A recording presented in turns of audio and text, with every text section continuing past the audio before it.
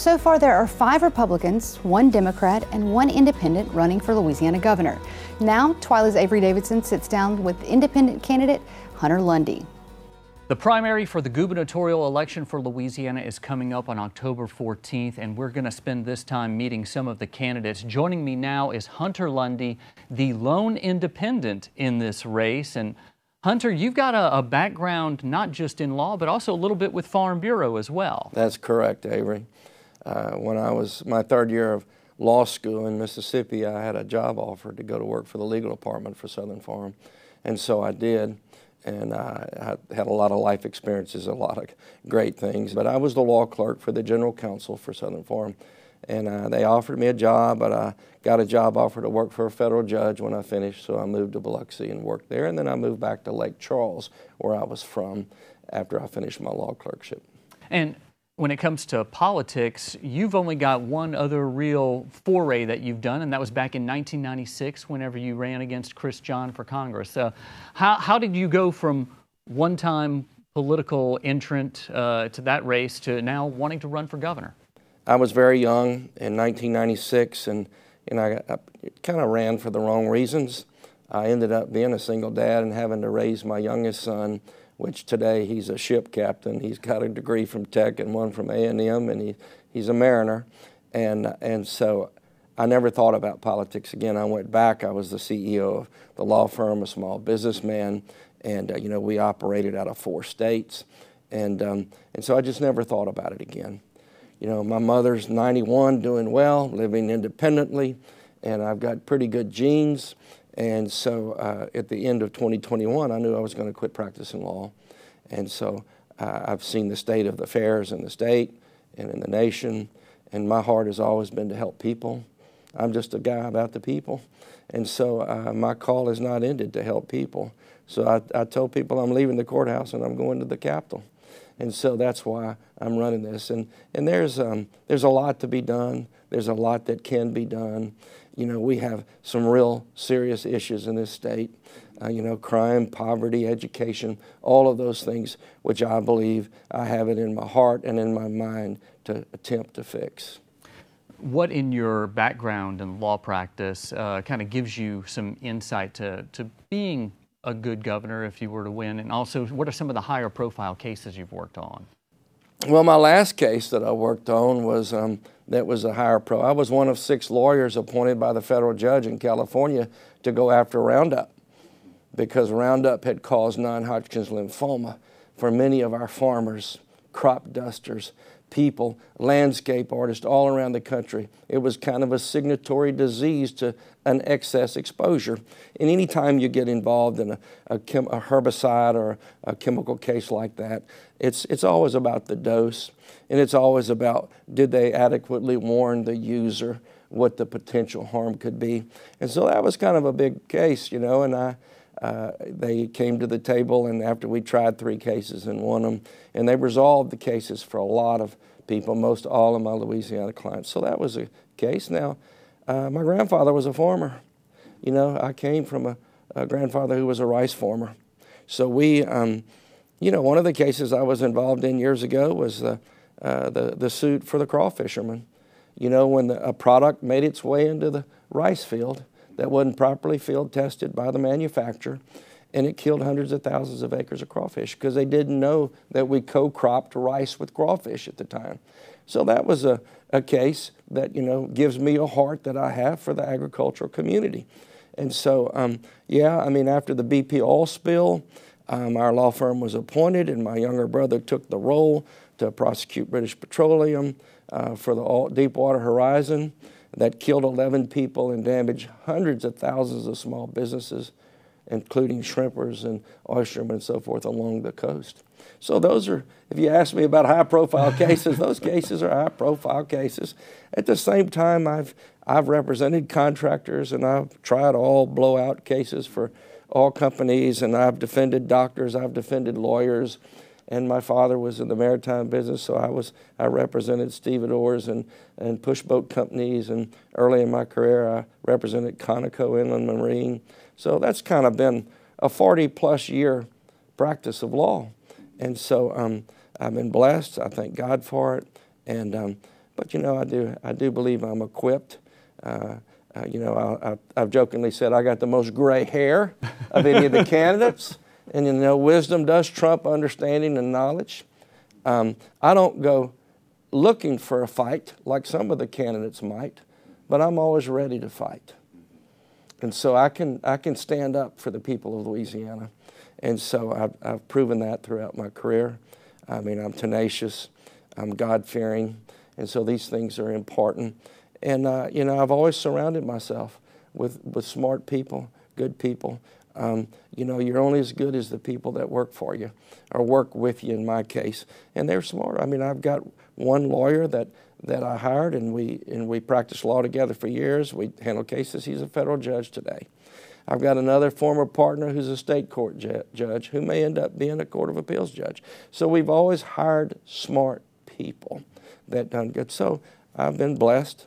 So, and I indicated I had an office in Jackson, Mississippi for 25 years, and one in Houston, Texas for 15, one in Fayetteville, Arkansas. Generally, the one in Jackson and the one in Houston, they were just general offices like the one we had in Lake Charles. We always ran the firm principally out of Lake Charles. But we had a project-related office in Fayetteville, Arkansas. So that's kind of what we've done. I've made the point in other forums with the gubernatorial candidates. I'm the guy who's signed the front side of a check for 36 years.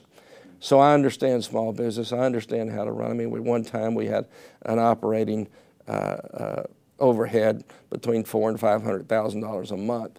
So I think I can be, a governor that governs, that doesn't try to rule, but tries to govern.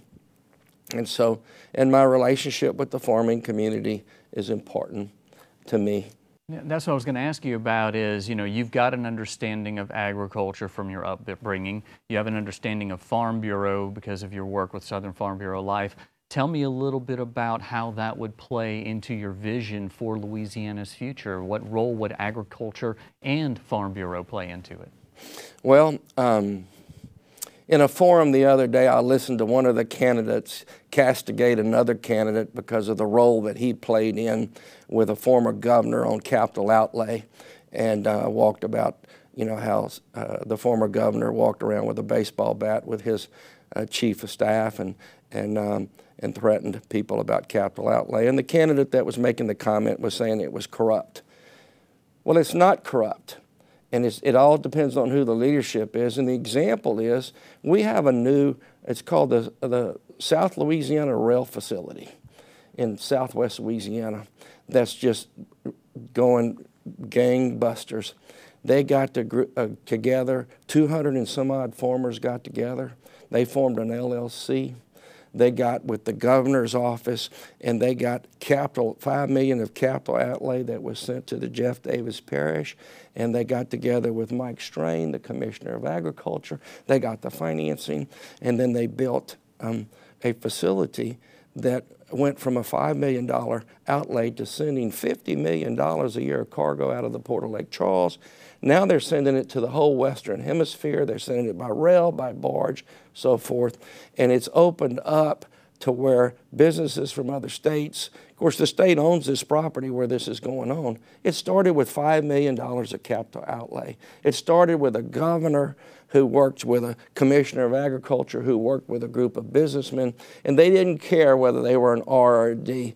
They were like me. They cared for the people of Louisiana. So this South Louisiana Rail Facility has brought hundreds of jobs.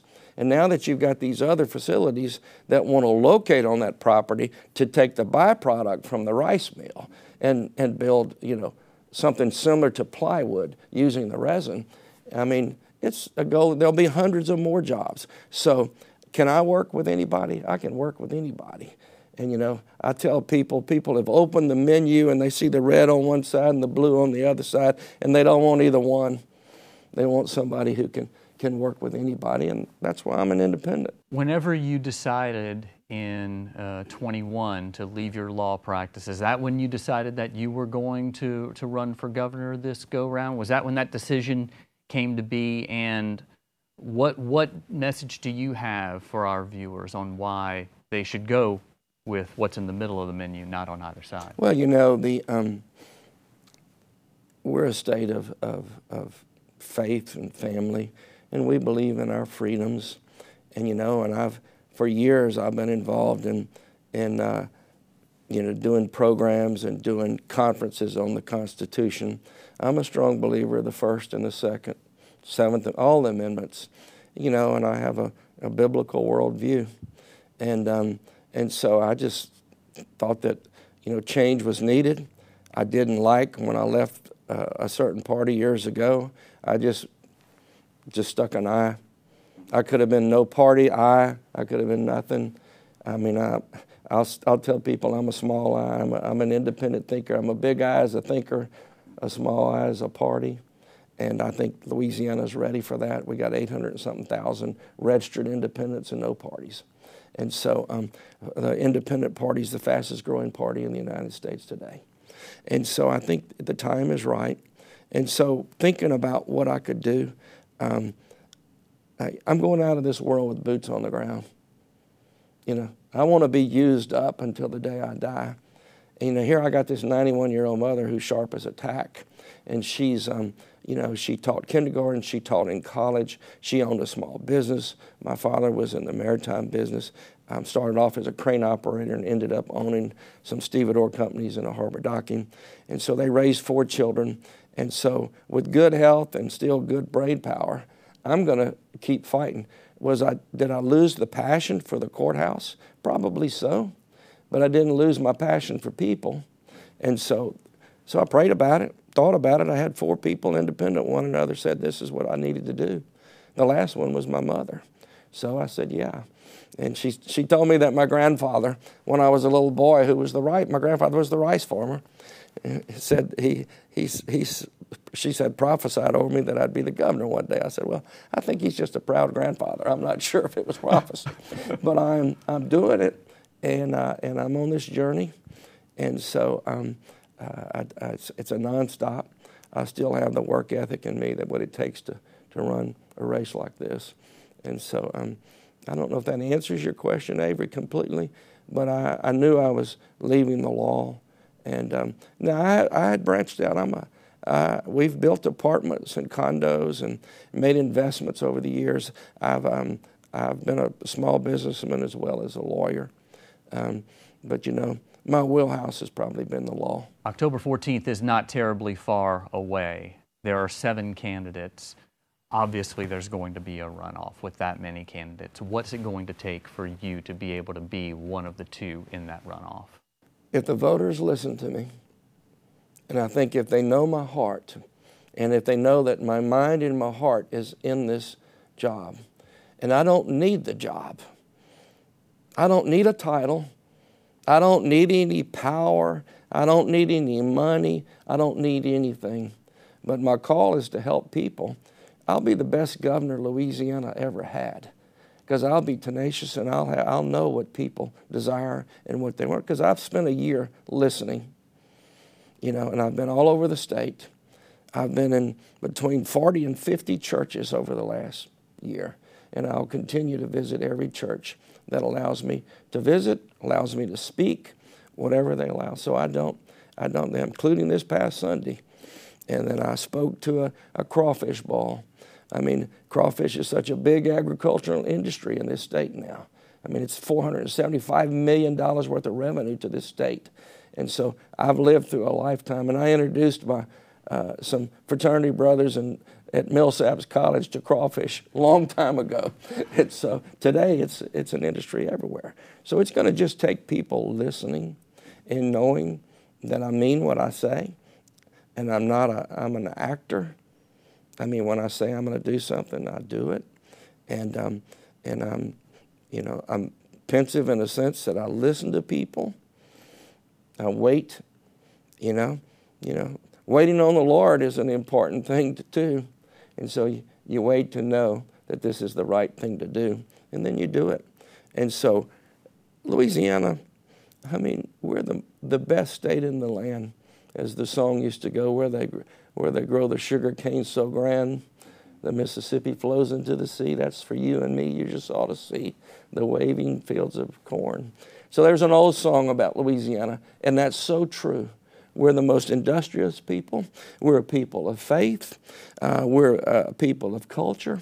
Right now, we're a state of poverty, and I am going to tackle that. You take crime, education, and poverty. You fix one, you fix the other. You fix two, you fix all three. We can do that, and I'm standing on that belief. Well, I appreciate your tenacity. Hunter Lundy, independent, running for the governor's office. I appreciate you taking time to be on the This Week in Louisiana Avery, Agriculture thank set. you so much for your time. I appreciate it. Anytime, thank you. If you'd like to watch this interview, you can find that in the show notes below. Also, if you'd like to hear other interviews with other candidates, stay tuned, subscribe. We will have more of those coming over the next few weeks. Thanks for listening. We'll see you next time.